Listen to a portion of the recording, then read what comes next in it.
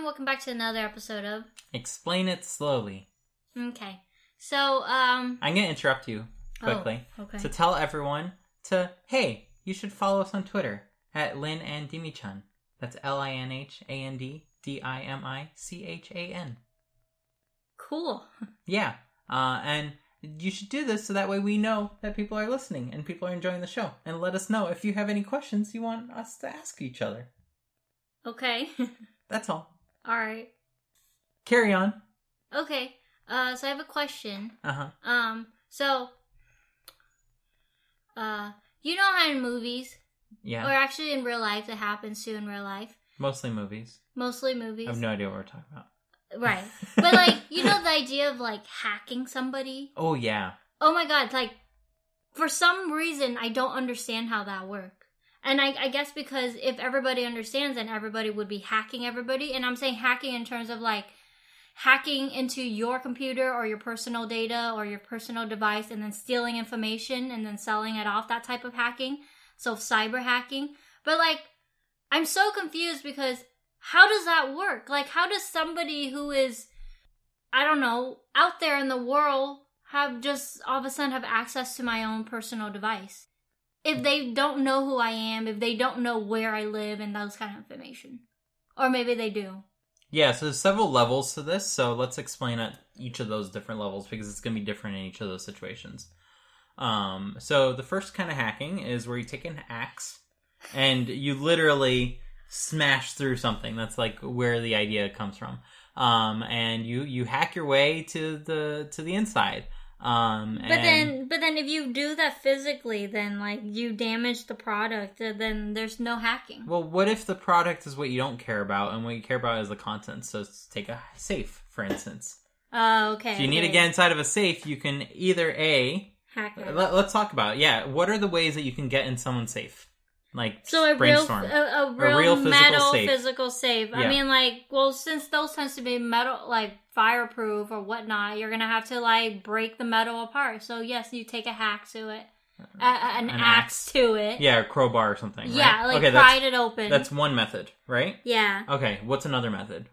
What's a different way you can get into a safe? Decoding the pin, the safety pin. So you get your stethoscope, right, and you start like playing with the dial, and listening in, and you use a lot of careful skill to pick the lock, essentially. Yeah. Right? Okay. What's a different way?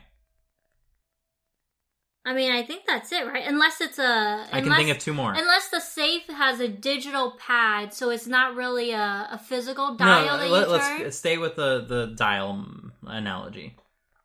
There's two more ways you can do that? There's two more ways you can get into a safe. You kidnap the person that has the safe. Three more ways. Keys, and then you force them to open it for you. Yep, that's one way. Okay. Another way. Can you think of any more? No, I cannot. Okay, so another way is you can just watch over their shoulder when they don't think you're watching. Oh, so then you have to know that person then. Not necessarily. They are just there opening in their safe and you're walking by, right? Or you install a security camera, or you find a way of watching them enter their safe. Sure. Okay? And then the final way is you call them and you put on your sweetest, grandmotherliest voice and you say, "Hello, darling. I needed to get something from your safe, but I forgot the code again. Can you tell it to me one more time?" And they're like, "Oh, Grandma, you know it's just 1, 2, 3, 4. Password. Yeah. And then therefore you have the combination. Why the hell would you, like, have a safe that you hide important stuff, but then you let your grandma know, and, like, your grandma put stuff in there, like... Anyways, what if it's, "Oh, hello, dearie. Where did you put the key in front of the front yard again? I need to get in to grab something." Yeah. "Oh, it's under the pot." Like, we try to hide it, so check the third pot over in between the pots. Okay. Does that make sense?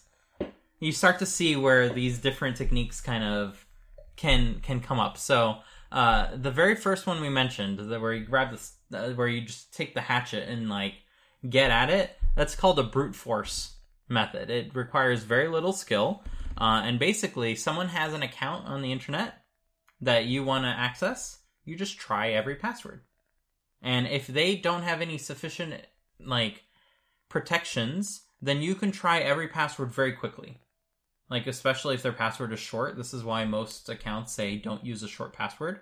Because you can try the first 4-letter combinations very, very quickly.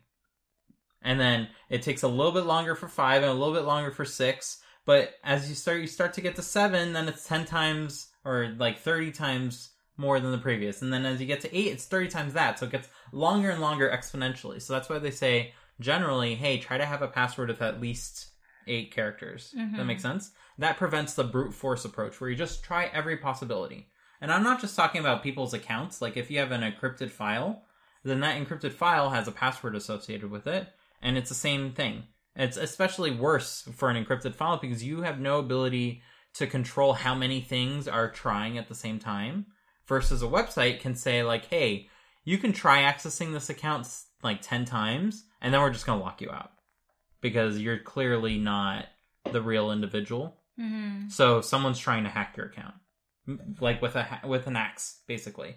So they're trying every possibility. So after 10 tries, we're just going to stop that. So that prevents hacking in that way. Does that make sense? Yes. But if you have an encrypted file and they get access to it, they can put that encrypted file on 10,000 computers and have all those 10,000 computers try different combinations of passwords. Mm-hmm. And then therefore, if your password is short, like even 8 characters, they can guess in a matter of months. Does that make sense? Mm-hmm. So if you want to push that months to years or tens of years or hundreds of years, have a very long password for any encrypted file. Like, especially if you have an encrypted file that has all your other passwords in it, that one's a very important one that you don't want ever being hacked, basically. Yeah. But at the end of the day, it is a file that someone can extract potentially via other means and then try their best to gain access to.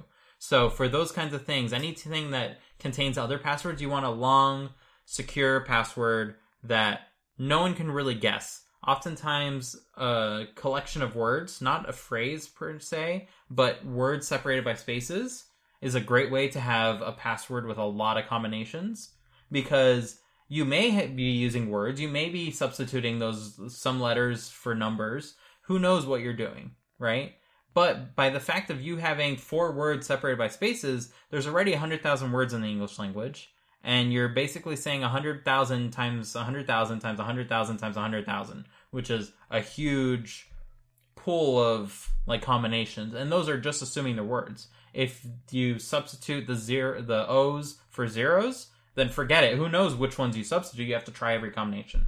That makes sense? Yeah. So that immediately is a great way to have like a very foolproof password, assuming you don't write it down anywhere, that no one can really guess.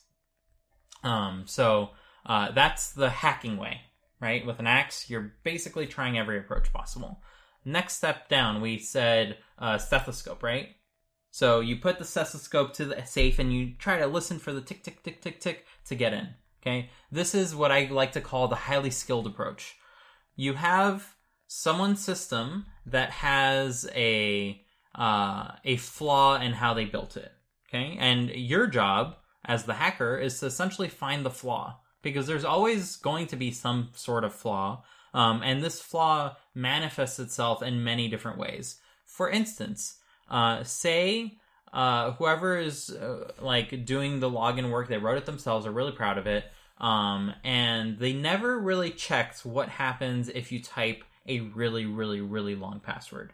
Okay? Say you type a password that's 1,000 characters long.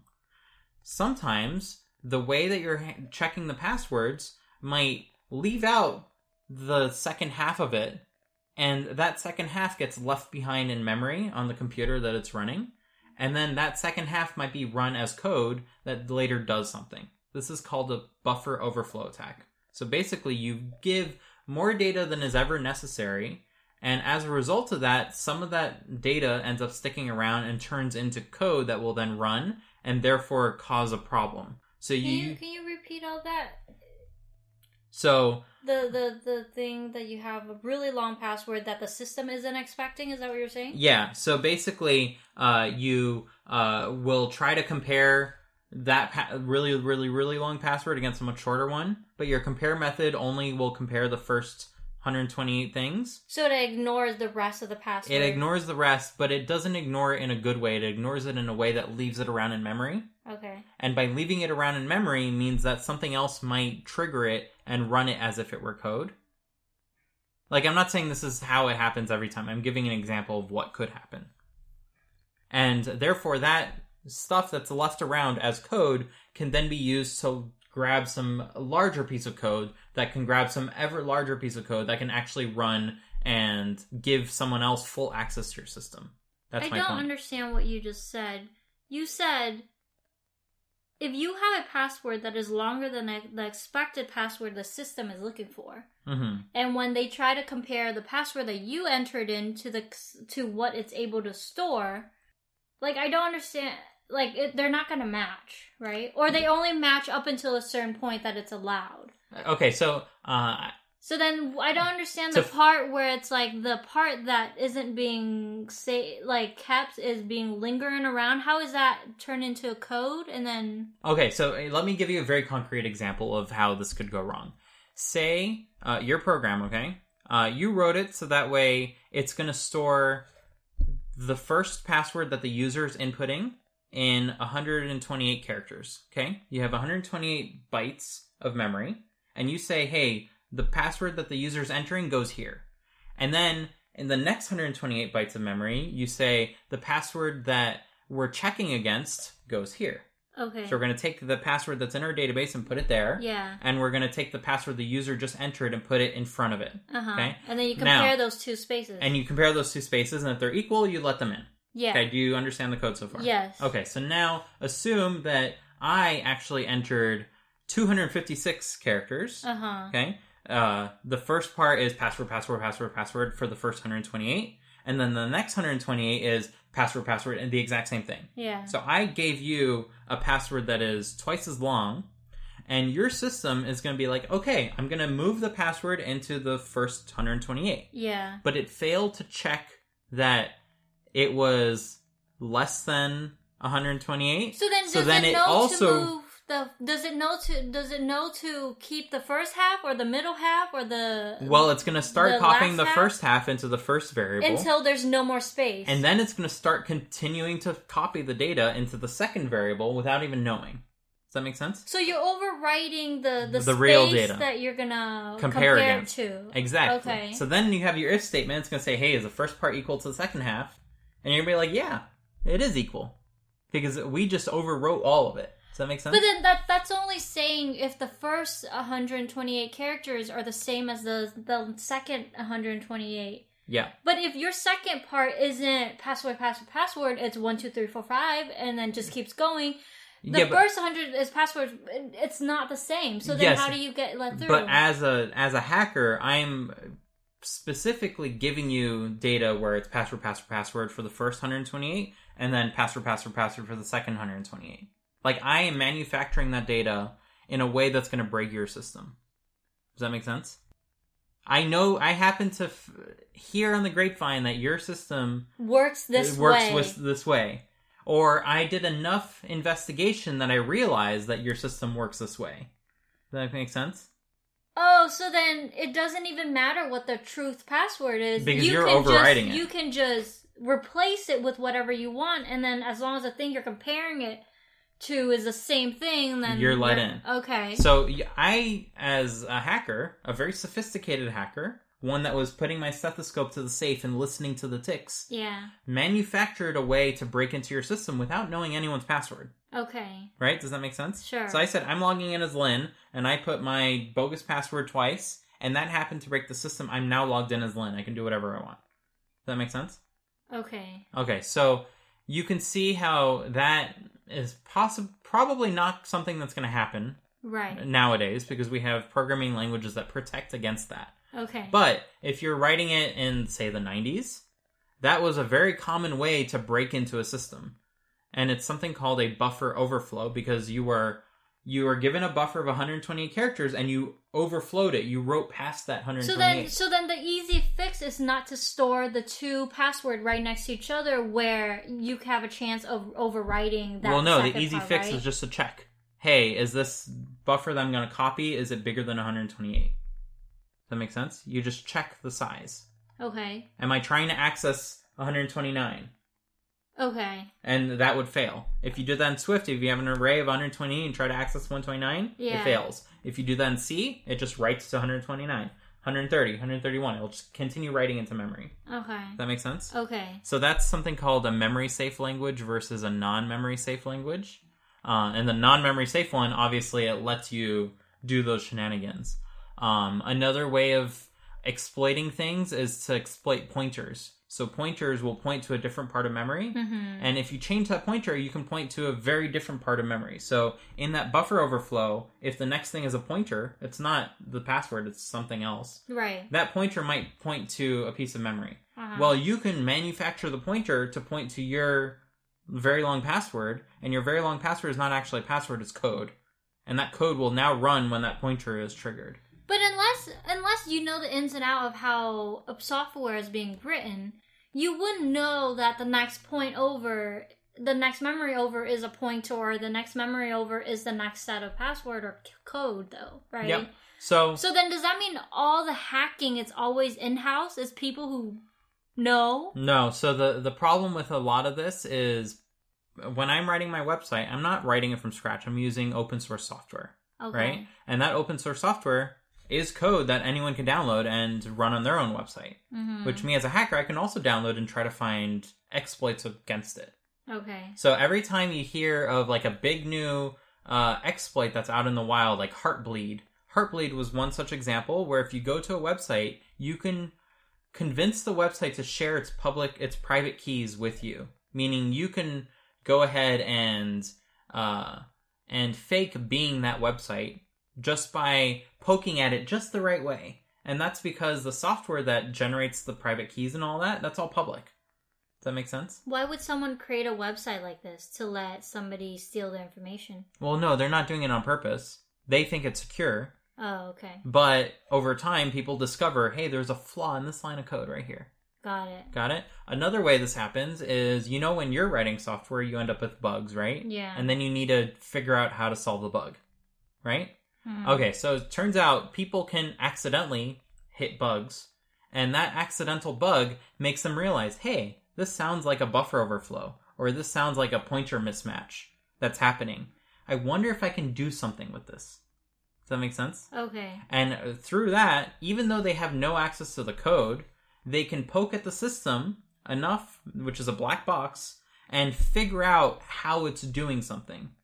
Kind of like I was telling you the other day how I basically figured out a way to do really well in the Duolingo charts to get a lot of experience really quickly. Mm-hmm. I just poked their system enough until I realized, hey, you can combine this with this and get a ton of XP really quickly. Yeah. Right? It's just over time you get curious and you start poking and poking and poking.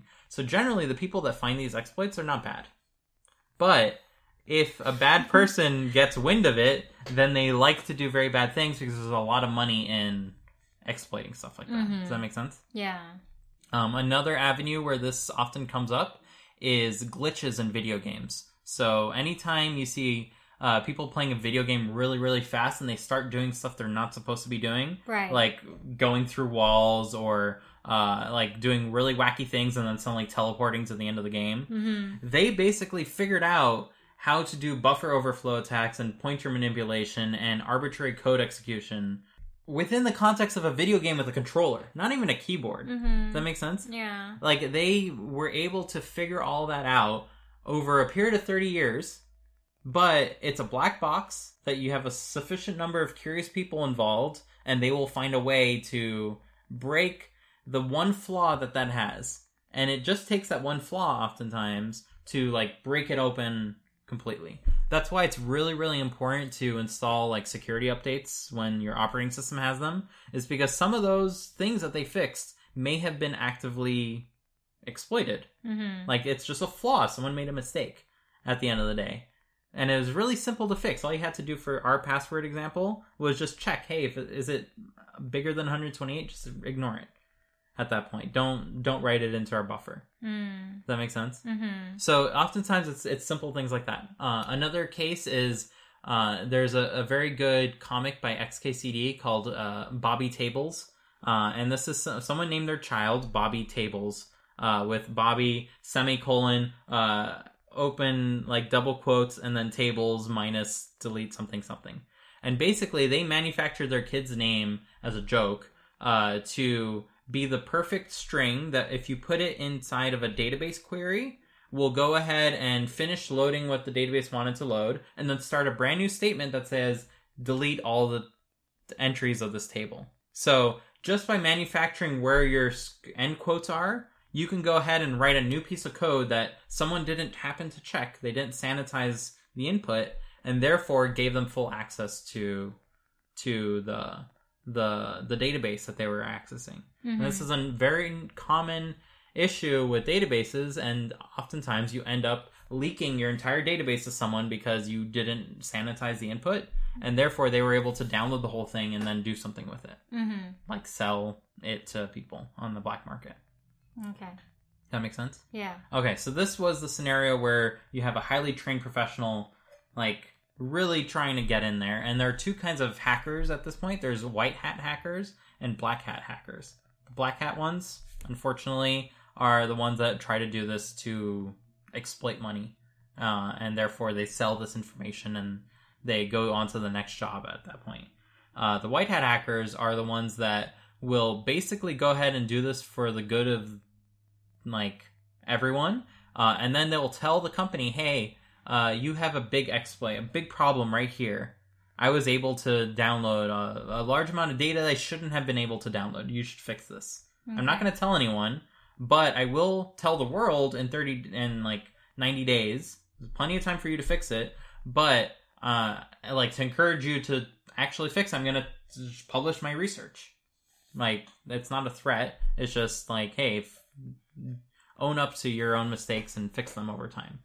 And they will go ahead and publish the result and show how they were able to access or jailbreak a phone, for instance. Does that make sense? Because they found the flaw here, that led to the flaw here, that led to the bigger flaw here, that gave them complete access.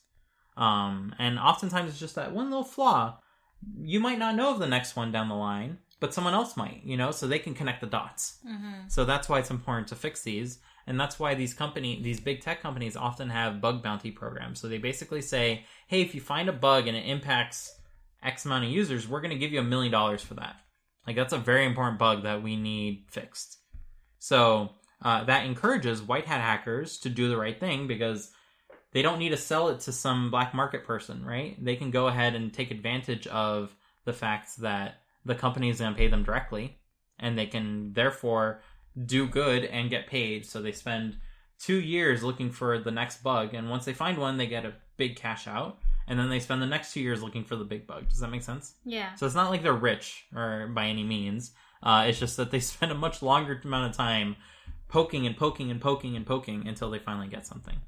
Okay. So that is like what I would call hacking. There's another thing called phishing, and we can probably talk about that another day.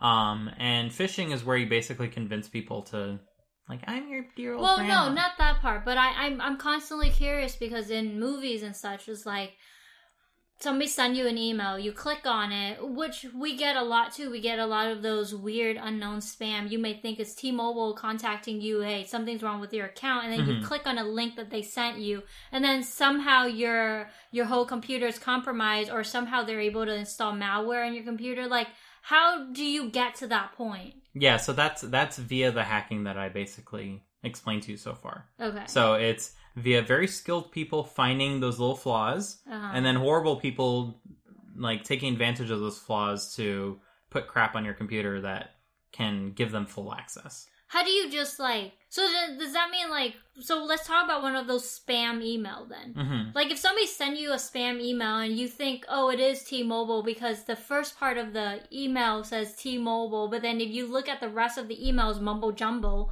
and it's not coming from T-Mobile itself, right? Like, those are the things that you have to check for. But if it looks exactly like a T-Mobile email, and it says, hey, it seems like your account has been compromised, click on this link to verify that it's you and not someone else. Like, does that mean the hacker actually wrote a program to then if you were to click on it, then, like, things happen? Generally no, but could be. In the past, once again, on Windows, if you were to open any software, it's given full access to your entire computer. So if you were to open an attachment and that attachment was actually a piece of software, then it's now running unhindered. Can you send us, I guess you can send a software through as an email? Yeah, so you would say, this is my really cool thing.pdf.exe. So people would see the PDF part, and they would be like, oh, it's a really cool thing from a person I know. Let me double click it. Yeah. And then it would just run. So that doesn't happen as much anymore. Now you double click it and it says, hey, this is something from the internet. Are you sure you want to open it? Right. And everyone ignores that and says run. Yeah. Same thing. Yeah, I do that. That makes sense? Yeah. So that's a very important dialogue you should never really ignore. No, I mean, every time I do is because I'm downloading from Apple's website. Yeah, but you get the point, right? Yeah. If you happen to be downloading from Papple.com, Papple? right? You Yeah. didn't notice. You got an email from Apple. They said, click here. They redirected you to Papple.com, and you just downloaded the thing that they told you to download. That makes sense? Okay. So they did something very different. They're not hacking you. They're just social engineering you. They're convincing you that you should trust them, and therefore you are giving them access, that you are inviting them into your door. Like, we didn't talk about this previously. So then these softwares that you accidentally download without realizing could somehow, I guess, could a way override your own system to then let them like screen share or observe what you're doing actively? Exactly. So they can install a keylogger, which is a fancy term for a piece of software that will collect every key press that you do. And they just wait patiently until you type your password. And then once it looks like you waited a long time and you typed some gobbledygook, and then waited a long time, you probably typed the password. That makes sense? So they just try it. How would you know if they're on your computer? You wouldn't. Like, you would have to look and know what to expect. And is that mostly how hacking works? Yes. It's all social somebody engineering. observing you? Yeah, so imagine, going back to our safe example, imagine someone knocks on your door and says, hey, I work for your safe company, and we noticed that there's a big flaw in our safes. Let me come in and Let me come in and make sure and fix the flaw. Like, I have my toolbox with me. Yeah. I'm going to help you out because you're on our list of past clients, and we want to make sure you're happy. You're like, oh, shoot. I want to make sure my safe is secure. So you let them in. Yeah. You unlock the safe. You open it for them. Does that make sense? Yeah. And they are not going to steal anything that day. They are going to fix your safe. And by fix your safe, they're going to put a little piece of tape so your safe doesn't actually lock anymore. Does that make sense? Yeah. Or put a little magnet on the back of the door so that way they just have to put a magnet and it like springs it open. Does that make sense? Yeah. And they fix your safe. You think your safe is secure. You're like, oh, problem averted. And then you go home for the day. And then they come that next day without you being there and they break into the window and they take everything out of your safe. That makes sense? Yeah. Or they don't even need to touch your safe. They can come and say, hey, we work for your air conditioning system, and it seems like that is like, did you look at the leak over there? Like, they painted something meanwhile while you were not looking, and you're like, oh yeah, I see that leak. That's a bad leak. So you're like, come in, and they see your safe, and then they install a little camera that can watch you opening your safe. That makes sense? They don't even need to touch your safe. They don't even need to make you aware that your safe exists. You're thinking about the HVAC system. Meanwhile, they gained an ability to watch you open your safe. That makes sense? So then, not too long ago, what company was it? Expedia? The credit score company? Experian. Didn't they get hacked? Yeah. Do we know how they were hacked? Not particularly. It could have been someone claiming they were an employee to another employee and saying like, hey, I need access credentials or something. And they were able to download the database. That's probably the most common way. So just lie to trick somebody and it usually works. Yeah, I mean, you work in a company of 1,000 people. You don't know who the other people are. You know? I'm from the security division, and we need to make sure that the thing is secure. Can you go ahead and update your password according to these policies? And then you go to a website that has nothing to do with anything. You type your old password, your new password, and you feel like you did a good job. Does that make sense? Yeah. Okay. Like, it's all it comes down to is tricking the other person is way easier than figuring out a flaw in a computer. Okay. But I wouldn't consider that hacking either. That's just being a horrible human being. Well, hacking is being a horrible human being. You're just using ways to not have to show yourself. Yeah. Like, you were a mastermind when you're actually hacking. Versus the majority of hacks that happen, they're just people, like, being horrible to generally old people. Like, those are the biggest victims of this kind of thing. And they will convince them to empty out their life savings in the form of gift cards and send them because they make you feel like you made a mistake and you need to compensate someone for it. And they are none the wiser that they are being part of, like, they're being attacked as a part of a very, like, organized crime that attacks tons of people, you know? I feel like you have to really not know anything to fall for that, though, right? I mean, sending back gift cards, like, you know, like, you have to really not know anything to really fall for that, though. Well, if you do fall for it, then they got free money that's untrackable. Yeah. You know, there's no bank transfer, there's nothing. You just went to Target, bought a bunch of gift cards, handed it to a lady that, like, was destined to meet you, and then they cash those gift cards and send them to India. Okay. Yeah.